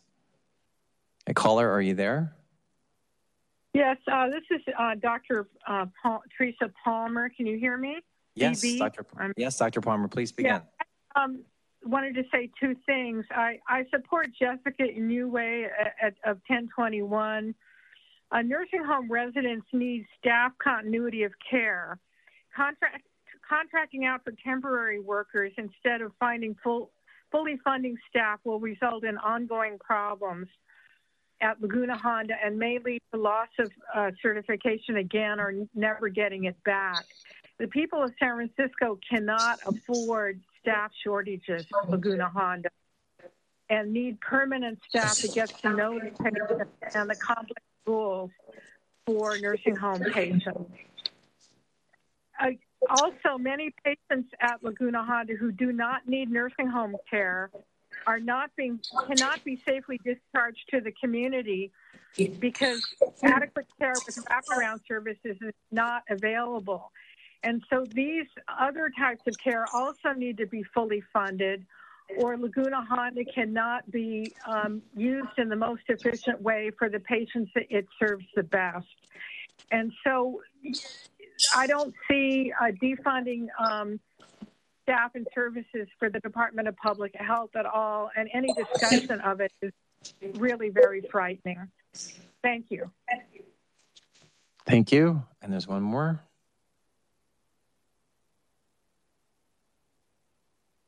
Caller, please let us know that you're there and let us know your code, your two-letter code.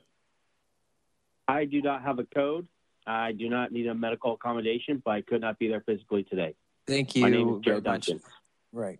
No one is able to participate in remote public comment unless they've received accommodation. So that's the last remote public comment. Well, first of all, thank you all for being here and for coming forward with your really informative and passionate comments, and also particularly for those of you who've shared your personal stories and experiences. They're moving, they're important, and they need to be part of the public record. So we are really appreciative, and I hope you'll let those who've already left know that it really means a lot that you've been here and that we've been able to hear from you. So we'll now move to any commissioner questions or comments about the budget presentation. Commissioner Gerardo. I just want to thank you for the great memo, because I always read that first before the presentation, because it really does help us understand what is behind it. So I highly encourage to continue that practice that Ms. Louie, you've always done as well, and it is most helpful in these times of concern that your explanation is extremely helpful. So thank you very much, and please continue. And Secretary Morwitz, can you tell people where they can find the memo on our website or among the minutes, just in case people do want more information? Oh, sure. Number one, the memo's outside for those of you who haven't gotten it, and then those watching now or in the future. The Health Commission page can be found on sfdph.org, www.sfdph.org. And if you go to the bottom of the page, the Health Commission is a little under tag, and you can go there, and then you can see the contents of this meeting. Yeah, it's under our agenda for this meeting if you're interested in more granular information. Commissioner Christian. Thank you. I just want to echo Commissioner Gerardo's thanks to our budget people for making the issues very clear to us and for naming them and where the cuts are being proposed and what and helps to make it really visible and for us to understand what those cuts will mean. Not just that we're getting rid of $1 million from this department and that. So it's incredibly important for you to continue to do that, and I thank you, and it really does make it possible for us to do our work.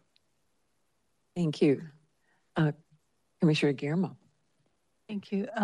I want to also endorse the comments made by my fellow commissioners and to thank you for the presentation, for the work that's been done. I mean, I think this is probably the most difficult budget that I've seen now and coming since I've been on the commission. So I don't want to understate at all, the appreciation that I have for the work that had to go into this, particularly at a time of sort of some change going on in the department in critical positions as well, and then coming off of difficult issues with Laguna Honda and some other things that have, we all know recently hurt us and really caused us to make use of every single penny that we have coming to us, both from our general fund as well as leveraging other sources of funding.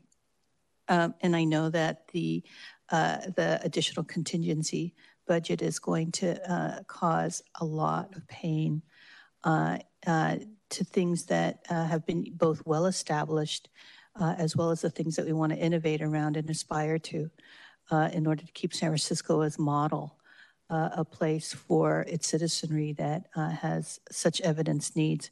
I do encourage all those involved to listen to the testimony that was provided today and by those who were able to come, as well as those that we all know exist in our neighborhoods and throughout the city that have, same issues and more dire ones that weren't able to come and aren't able to come and testify. And, to the extent that there's anything that the commission can do to assist in bringing more of those voices and to really sort of help in some of the decisions that have to be made, that's our job. And so we really want to be able to provide that for you as well as for those in San Francisco. Again, as a native San Franciscan, I've seen a lot of all of the things that the city has had to go through in the 6+ decades that I've been here. So I just, I think, all of the tricks and tips that you've employed are probably going to be, we're going to need more of those. And again, support for all of those that have come here today and those that you represent. Really, I mean, it does hit home and it hits the heart. So thank you very much. All right. Commissioner Chow also has his hand up. Yes, thank you. And I also want to echo my fellow commissioners' gratitude for the. Could you speak up, Commissioner Chow? Do you mind speaking up? You're kind of faint. Oh, okay. Let me put the volume back up there. How's that? Is that better? Much better, sir. Yes, much better. Okay, thank you. I wanted to echo my fellow commissioners' gratitude to the department and to Ms. Louie and Ms. Gibbs for the very fine work in this very difficult situation in which to be able to come up with a proposal that has really minimal service cuts, to be able to be innovative, to be able to actually come almost unscathed with the ability to, even under the expenditure proposals, really make it so that they actually have a meaning, and not only are there cost savings, but there are improvements in the services potentially by actually, for example, merging the administrative costs in with the grants themselves, and other ways in which we've been able to try to balance this budget without the drastic cuts that previously we've had to actually do. There is no question that if we are needing to do our additional 5% contingency, that everyone will need to figure what is most essential, even in their own community organizations, because there's a limit to what we all have to be able to do. And I think that that is where our department is going to hopefully be working with all our key players, all of those who deliver these very important services. And we would be very sympathetic, as President has indicated, to understand its impact. Unfortunately, if the city revenues continue to be in the trend that it's showing, there will need to be some way in which all of us, including our partners, work to be sure that we can minimize the impacts upon the public health of our city. So I again want to commend the department for coming up with this first budget with no community or public health service cuts, and look forward to the fact that they will be working with our partners in order to make the best that we can out of what might be a very difficult task. So thank you very much. Thank you. And Director Colfax has a comment. Thank you, President Green. I just want to thank Jenny Louie and Emily Gibbs with regard to preparing this budget. This is grueling work, and they did an amazing job. It's always challenging to come up with reductions. It's easier to come up with ideas about how to expand. So I think it's just really incumbent that we acknowledge the work that they did to minimize these reductions on the health of the community, especially the communities most vulnerable to poor health outcomes. I want to thank the Commission for their support and comments, and also thank the public speakers for what you said today, and assure them that you are heard by the department. Thank you. Thank you very much. We then should entertain a motion to approve the presented budget. Is there a motion to do so? I so move. And a second? I'll second. I'll do a roll call vote. Commissioner Chow? Yes. Commissioner Chung? Yes. Commissioner Guillermo? Yes. Commissioner Green? Yes. Commissioner Christian? Yes. And Commissioner Gerardo? Yes. All right, the budget is passed. Yeah, and thank you all so much. The comments that have already been made are so eloquent and to the point. I really appreciate all you've done. Thank you. And thank you all for being here. The next item is the director's report. So Director Colfax.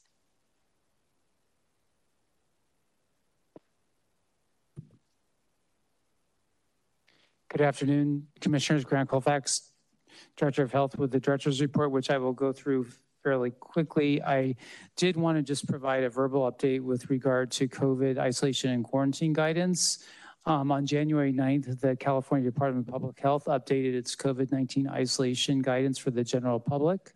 The new guidance moves from a minimum 5-day isolation to isolating until fever-free for 24 hours without using fever-reducing medication and symptoms are mild and improving. Isolation guidance for healthcare settings remains unchanged. The department's guidance remains in alignment with the California Department of Public Health. Non-healthcare congregate settings at higher risk for COVID-19 transmission and outbreaks may continue to implement additional requirements that are more protective than the state's new guidance for the general public.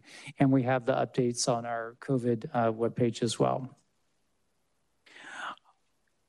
In terms of the written report, just some areas to highlight. I'm delighted to announce the appointment of Dr. Blake Gregory to the position of Director of Primary Care for the San Francisco Health Network. This was effective January 6, 2024. In her new position, Dr. Gregory will provide executive leadership over our 14 primary healthcare centers and all associated primary care programs. She will supervise and support the 8-member primary care leadership team, oversee dental services, nutrition services, and provide matrix oversight of primary care pharmacist services. And you can see in the report that Dr. Gregory is well qualified to assume this position. We're just delighted to have her in this leadership position. I also wanted to talk briefly about the SB 43 implementation in San Francisco. So on January 1st, 2024, Senate Bill 43, which modernizes California's conservatorship laws for the first time in more than 50 years, went into effect. The law updates the definition for those eligible for conservatorship to include those who live with severe substance use disorder and those who are unable to provide for their own personal safety or necessary medical care. To prepare for the new law, Mayor London Breed issued an executive director in October of last year to form an executive steering committee co-chaired by the Department of Public Health and the Department of Disability and Aging Services to coordinate the bill's implementation. As part of implementation efforts, DPH and the Department of Disability and Aging have provided new trainings for city staff and healthcare professionals. And as of February 1st, DPH has trained over 1,000 staff on the new law and how to utilize the new law when assessing for involuntary psychiatric hold, developed new metrics to track implementation, and created new workflows to improve coordination among agencies to better support individuals when conservatorship may be appropriate. Next item with regard to the Laguna Honda update, Laguna Honda Hospital update. Laguna Honda Hospital submitted plans of correction for the CMS recertification Medicare survey. The fire life safety portion was submitted on Saturday, January 13th, and the health monitoring portion was submitted on Wednesday, January 17th. And again, this is for Medicare recertification. At this time, Laguna Honda awaits full approval and validation of the plans of correction, and then a determination from CMS regarding recertification into the program. As President Green mentioned at the at the beginning of the meeting, DPH continues to celebrate Black History Month. We kicked off the Black History Month with our uplifting Black Health celebration for staff at the Southeast Community Center on February 1st. The event included remarks from Dr. Jonathan Butler, Associate Director of the UCSF Black Health Initiative, Uzuri P. Screen, Executive Director of Community Awareness Resource Entity, and myself. Attendees also viewed inspiring performance by an African dance group and a youth poet. This Black History Month, DPH continues to affirm its strong commitment to providing community-based health services and reducing barriers to accessing high-quality health care. Another piece that I wanted to highlight was Zuckerberg San Francisco General Hospital hosted Secretary of Health and Human Services Xavier Becerra. Last week, the Secretary visited ZSFG and met with myself, Dr. Susan Ehrlich, Dr. Elena Fuentes-Affleck, and staff at the UCSF Pride Hall, which, as you know, is on the ZSFG campus. We had important conversations with regard to reproductive health and what is happening across the nation. And I was really proud that the ZSFG team were able to share their firm commitment, leadership, and their stories around training providers to provide abortion health care and other reproductive health services, not only at Zuckerberg San Francisco General, where we provide reproductive health services and abortion care to anyone, regardless of residency or ability to pay, but also that they continue to support the training of professionals to do this work in other communities to prevent and to mitigate what we unfortunately are seeing across this country, which is deserts where essentially healthcare deserts where reproductive health and abortion services are no longer provided. And then with regard to COVID, our additional COVID update, our 7-day rolling average of COVID test positivity is 8%, and there are 56 people with COVID in our hospitals, and 28% of SF residents are fully up to date on their COVID vaccinations. And then you have the link to DPH in the news. So happy to answer any additional questions from the commissioners. Thank you. Well, thank you and welcome to Dr. Gregory, and thank you so much for highlighting the reproductive services that are so incredible at the General, especially with the Secretary. Is there any public comment? Well, I did want to acknowledge Dr. Gregory is here. Wonderful. So, and wanted to... Well, direct welcome. Hello. I just wanted to introduce myself and say hello. I'm Blake Gregory. So thrilled to be taking on this role as the Director of Primary Care, which I think is a really important role. Primary care really sits at the heart of prevention and wellness for a significant swath of our most vulnerable people in our city. And so there's so much that's amazing about primary care already and much to build and grow, especially in the areas of anti-racism and equity, access to care, and building a culture of integration. So that's really my vision for this work, and so excited to hopefully get to work with you more closely. Thank you. Thank you. Thank you, Dr. Gregory, and congratulations. Is there any public comment? Yes. And thank you for your patience, and no need to stay. Please feel free to go live your life. This is now her life. Oh, go back to work. Yes, we have two public comments here. Person on the line, please let us know that you're there. As of January 22nd, 2024, Laguna Honda Hospital's patient census is down to 450 residents. Since its census of 710 residents on October 14th, 2021, the current census of 450 people represents a 36.6% net change decrease of 260 residents from 710. The Health Commission was told on January 16th LHH still has 48 residents who no longer have skilled nursing facility level of care needs, that LHH is still struggling to find appropriate and safe discharge locations to in the community. So, subtracting 48 from the January census of 450 essentially means LHH only has 402 people needing skilled nursing care, which translates to an overall 40.4% net decline from the 710 residents in October 2021. LHH staff must expedite resuming regular operations and must immediately work harder to resume admissions. When admissions do restart, they should not happen slowly. 57 LHH residents faced mandatory discharge and were transferred out of county in the summer of 2022 before mandatory evictions were halted on July 28, 2022. 12 of the 57 died from transfer trauma, leaving 45 former residents who may want to return to LHH. Where is the written outreach plan to contact those 45 residents who did not die and are prioritized for first admissions when admissions restart? After all, the 48 residents who no longer have skilled nursing needs are occupying beds of 45 evictees who may want to return to LHH. Item number.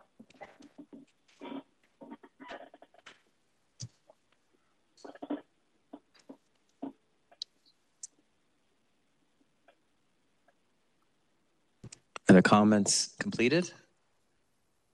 All right, I'm taking that as a yes. Thank you very much, Mr. Manetshaw. And we have one more. Hi, caller, please let us know that you're there.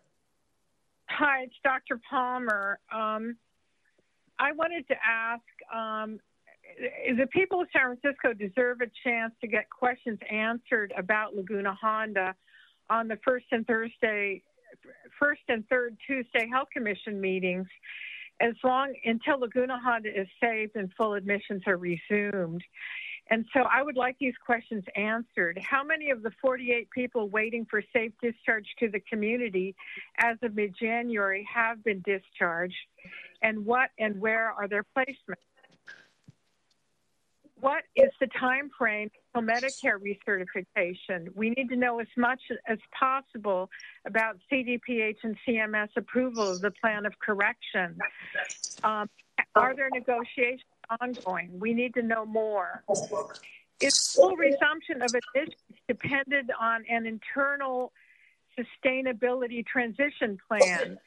I heard it was being written. Please update us on this plan and the related time frame for resumption of admission.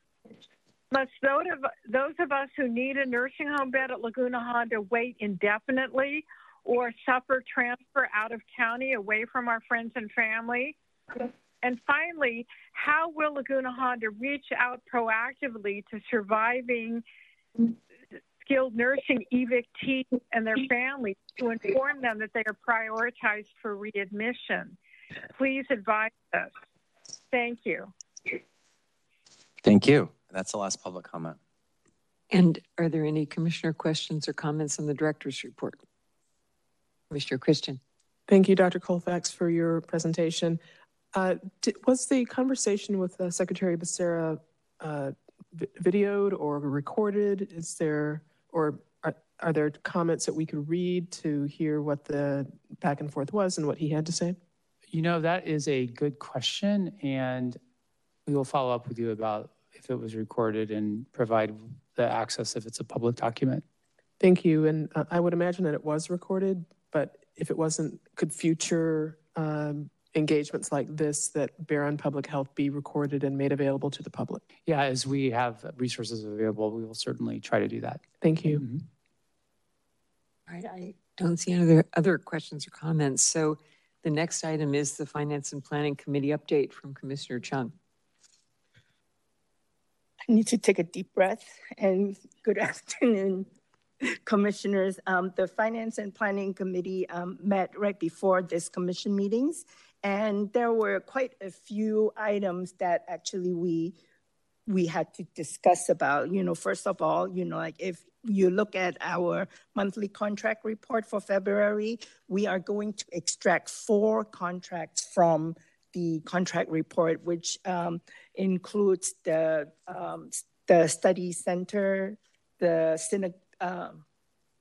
Seneca, and also 2 contracts from the Edgewood, because there are some typos and some information's missing, and we don't feel comfortable including them in the contract report for approval. And then also the other things that I want to mention is, you know, with the San Francisco AIDS Foundation contract, there was an error in listing the amount in the total revenues, the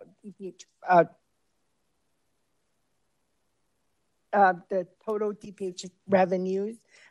It's under the ongoing years. The amount under the total DPH revenues should read $1,560,000 and not $2,560,000.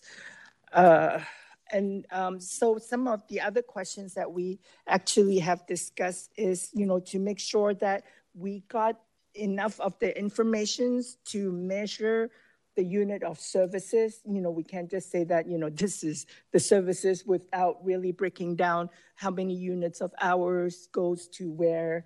And so we really are imploring the whole staff of like the contracts, you know, to really be more diligent in putting that into the report so that we can like go ahead and move them forward without any incidences.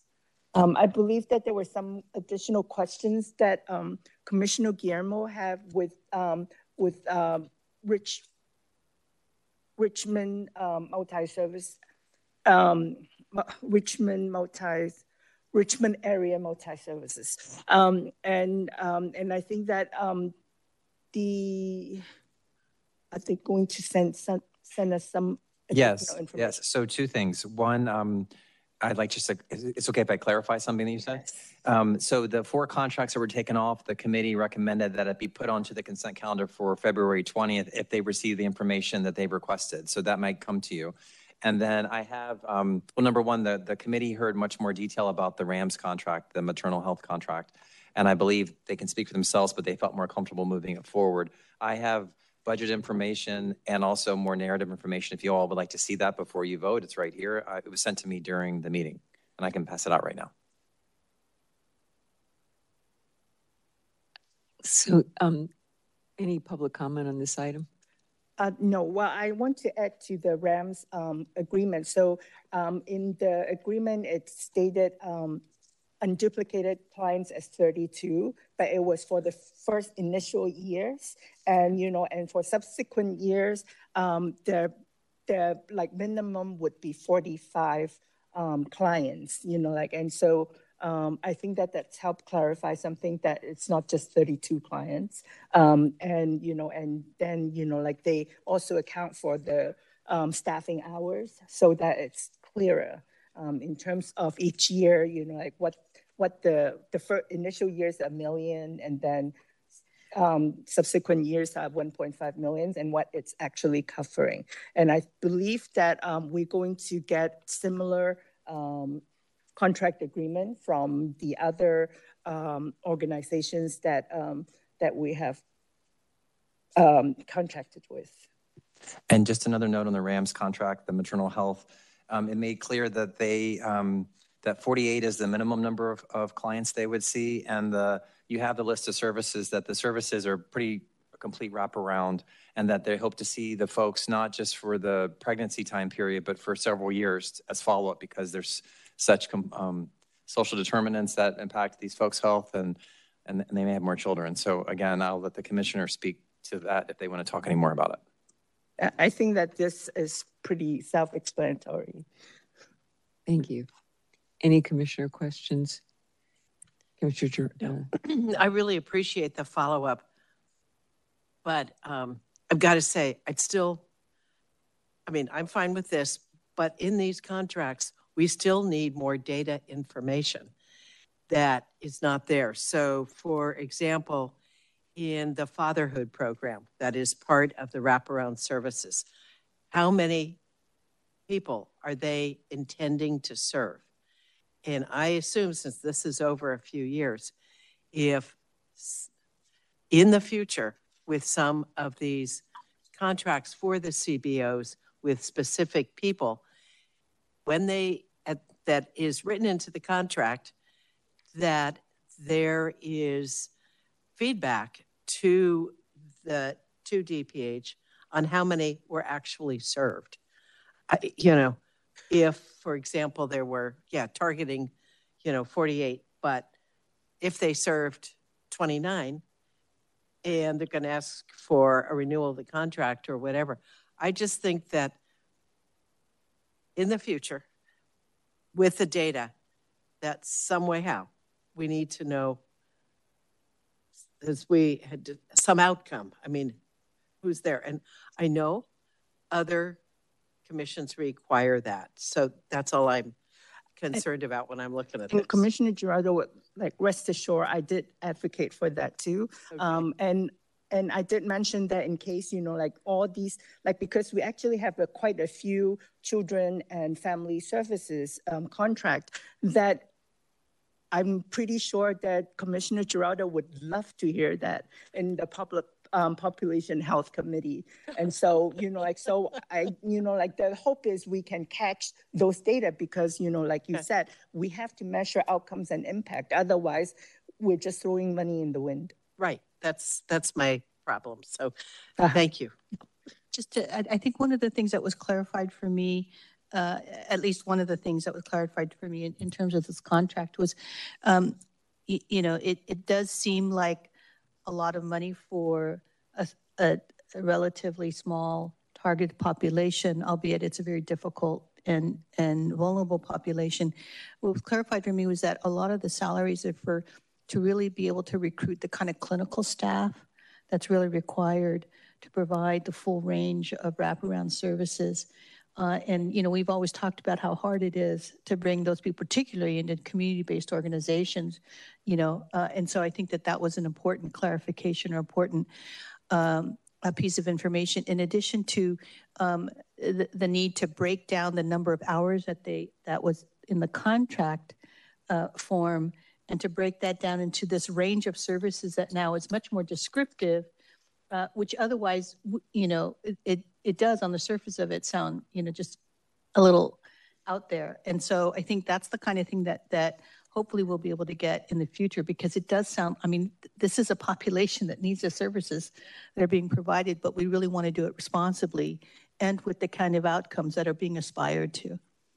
So that was helpful. And I think that, you know, it is the kind of thing that we want to, you know, hopefully we won't have to cut, but we really do need to scrutinize. Yeah. Thank you. Commissioner Christian. Yeah, thank you. And I can testify, I was here and listened to both Commissioner Guillermo and Commissioner Chung ask these questions and elicit this data. And so thank you for this. So, you know, the commissioner said, hopefully in the future, why can't we just require it? Why, I mean, this is so necessary for us to do our job. I don't understand the hopefully. I was just being nice. So. I know you were, and I'm not going to be nice. I'm just going to say that, you know, it's difficult enough for someone who's not like, you know, an accountant to go through these papers anyway and understand them. But we shouldn't have to ask these questions. They should be provided. It should be required Absolutely in order to the contract to be considered at all. And we also have highlighted, you know, like why it was so easy to approve those UCSF regions contract, because it's so clear what services they're providing and how many hours, you know, and so that every dollar was accounted for. And especially in this time, like when we have to really be mindful of, you know, the budget, you know, like we have the public to answer to, and absolutely. So we're hoping that Mr. Morowitz would play the bad cop and make sure that we push for all these like additional, you know, like narratives in the reporting. I believe the person next to me has a little more authority than I do to help and so, you know, and I also want to recognize that, you know, I don't want to burden the CBOs with something that is not natural to them. So I would hope that the department and the city, whatever it is, would find a way to show them how to do what we need to do, what they need to do for us. Because, I mean, it's just not, it's not acceptable to go forward like this.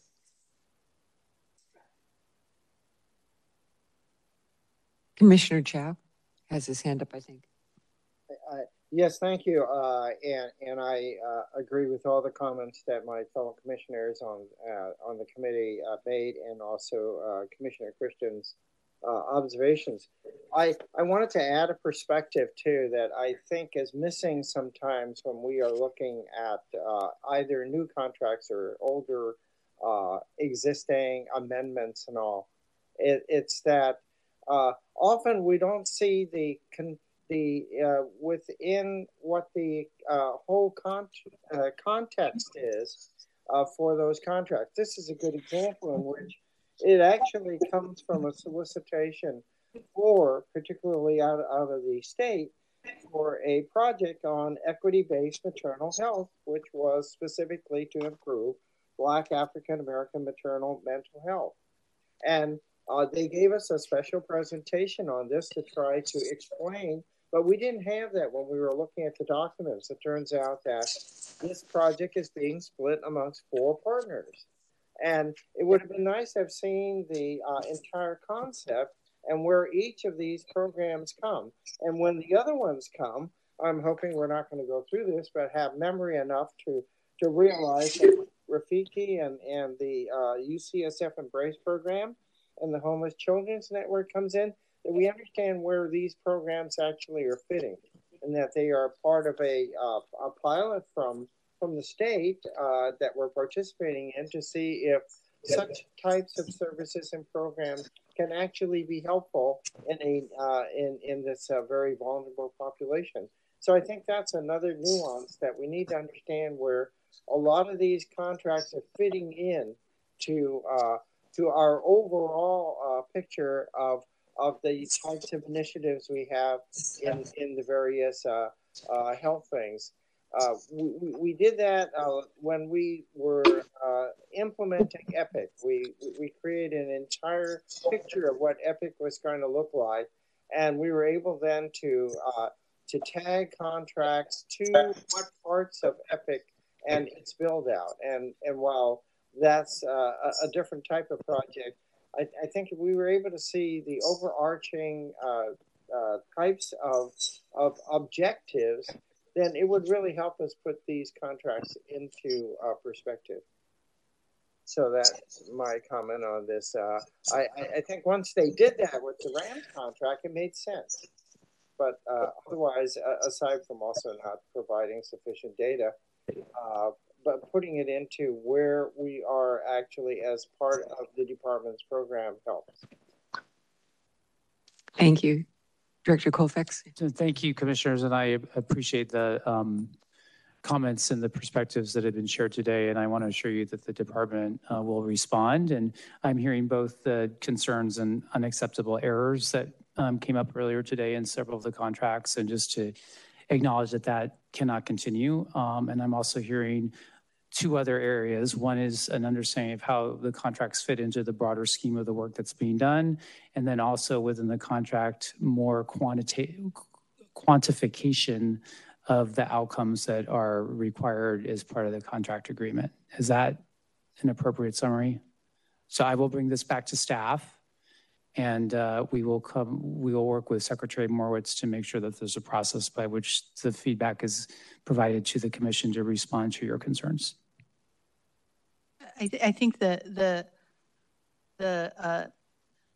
matrix of the description of the services with the quantification, because otherwise we're looking at them, out of context of each other. So I think that's what this helped to provide along with the budget. So we know it's going to take time to put all of this, in the kinds of format that we're looking for without creating a whole new set of processes and procedures that, over time will happen. But it is, I think, much more incumbent on us at this period of time. There's with the difficult financial situation that we're all in, not just the department, but our contractors and our vendors. Commissioner Chung. Yeah, I appreciate that. I think that it's actually both quantitative and qualitative, because we've been discussing about this for the longest time is, what are the outcomes of these dollars that we invest? Like, if we don't know the outcomes, then how do we know if we should continue to invest in these services? It's one thing to say that we provide so many units of services. It's another to say that the overall maternity, maternal fertility rate has dropped 5%. I think that, we would be very interested in knowing those narratives as well. We do very well with, HIV services and prevention, and we do very well with, Hep C tracking. I think that we can do just as well for these other, type of programs. And again, following up with Commissioner Chung, I agree. And once again, she was being very nice. I think it, not only be nice to know, it's necessary to know. I mean, we could think, we hear about all this beautiful work that's being done. But what if we learned, and I'm sure this has happened in the past, throughout many places, it's like, well, this beautiful work that we were doing that we thought was getting this outcome isn't working. So we need to do something different. And so we have to have the outcomes generated. I don't know what, we can talk about how that will actually work, but at some point, maybe it's when they, at some point mid-grant, they come, and if there can be outcomes at that point, so far we can get them, or when they come back the next grant cycle and they had a grant before, report on the outcomes and the work that you did. And, and so we need to figure out I'm sure someone has figured this out already, how to do it. We need to do it. And I guess, and these comments are really so pertinent. And I guess I would wonder, many of these things, like I know in maternal health, there are other places studying it, and they have set outcomes, goals, and they have set, metrics. And it may be, I'm concerned about, maybe you can give us some feedback about what is realistic and how to level set this given the staff and the vacancies and so forth. But it may be that we don't have to reinvent this work. We were the inventors with HIV, but maybe there are other places in the country that have already set these parameters for us so that we can just immediately give these contractors the best practices, what's being evaluated in other jurisdictions and other medical centers, so that we can then, have something to go by. My last comment is I have total faith in our director because he loves data. He loves to analyze data. So I'm sure that, we can come up with some type of matrix and analysis approach to all these different services that we are funding. I second that comment. Oh, so Commissioner Green, just to respond to your specific point, the DPH actually has a whole book of outcome objectives that they mandate that contractors use. It's just that you all haven't seen them. And Michelle Ruggles will be presenting them to you when she comes to do the contract development and monitoring. And they're just not part of the documents you get, but they've been a requirement. I did contract stuff 20 years ago and they were there. Just that's not part of what you're getting. So I think that's something that we'll request moving forward. And then Commissioner Christian, the monitoring that the DPH does is separated out into fiscal, where there's lots of check boxes, which is really important. But the outcome stuff is done by a whole different group of people. And the committee's been requesting that they come together so you all can see that. So we'll also work on that because that's definitely being measured. It's just that you all aren't getting that information. Perfect. Yeah, though, thank you for that. It would be really helpful to see that. And some of these programs are new and innovative. So I hope, the outcomes, we may be able to get more specificity by looking at other best practices, especially for some of these programs that are really just beginning. So yeah, it would be very helpful to have that. Great. So we'll do the Joint Conference Committee report from the January 23rd ZSFG meeting, and then maybe when it comes to the consent calendar, Commissioner Chung can make the motion and define what we're actually voting on. So we'll go to the JCC report from Dr. Chow. Thank you. On January 23rd, we heard actually reports from the medical staff, which I was very impressed with, from the Department of Medicine summary. Turns out, I guess maybe we all knew it intuitively, but this department is the largest department within the medical staff there and has a very complex administrative chart of administration and multiple services that it offers, and would be well worth you rereading if you want to understand what the Department of Medicine really does. And as an internist, I really appreciated it. So I just wanted to comment on that. We also heard the wonderful work being done by the Department of Urology. And we then heard a presentation concerning the ZSFG's initiatives in regards to workplace violence and the fact that they are really making some progress in this. And their next step is actually doing a system-wide staff training and education on this very complex problem. On your consent calendar today are the Department of OBGYN rules and regulations, which were revised based on the comments that were made at a previous meeting, and the Department of Medicine rules and regulations, the Department of Urology rules and regulations, and also the Department of Ophthalmology's standardized procedures, all of which the JCC is recommending that you approve on the consent calendar. In a closed session, we then approve the credentials report and the PIPS minutes report. So I'd be happy to answer any questions. Thank you. Any public comment? Oh, folks on the line, I thought there was going to be a, there's no public comment. All right, any commissioner questions or comments? Okay, seeing none, We will go to the consent calendar, and I think I should give the floor to Commissioner Chung at this point.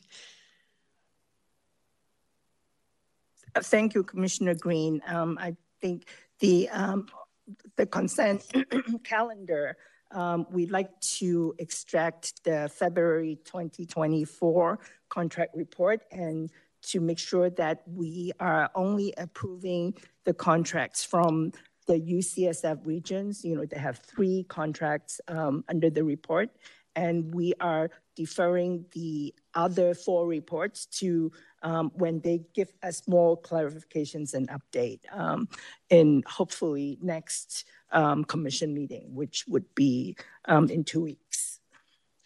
And to, if I may clarify, so the motion would be to approve the consent calendar as is, extracting the contracts Seneca, 2 Edgewood contracts, and the SF Study Center from the February contracts report. Everything else is as is, with noting also that the AIDS Foundation contract has been corrected with the annual amount. So you're voting on the corrected amount. Thank you very much. And Commissioner Chung, I think he put the words into your mouth, so we'll take that as a motion. Thank you. Is there a second? Second. All right, any public comment? No, none. All right, so I guess we vote. Yes, Commissioner Chow, how do you vote on this issue? Yes.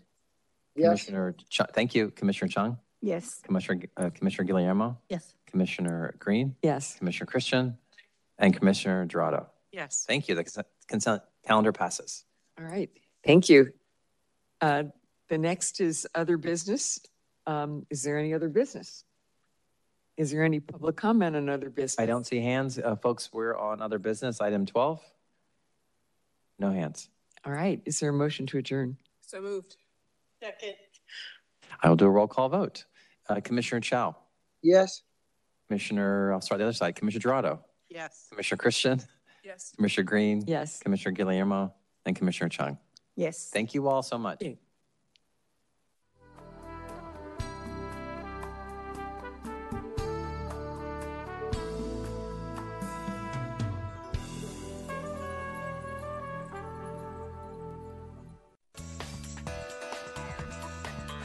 SF Gov TV, San Francisco Government Television.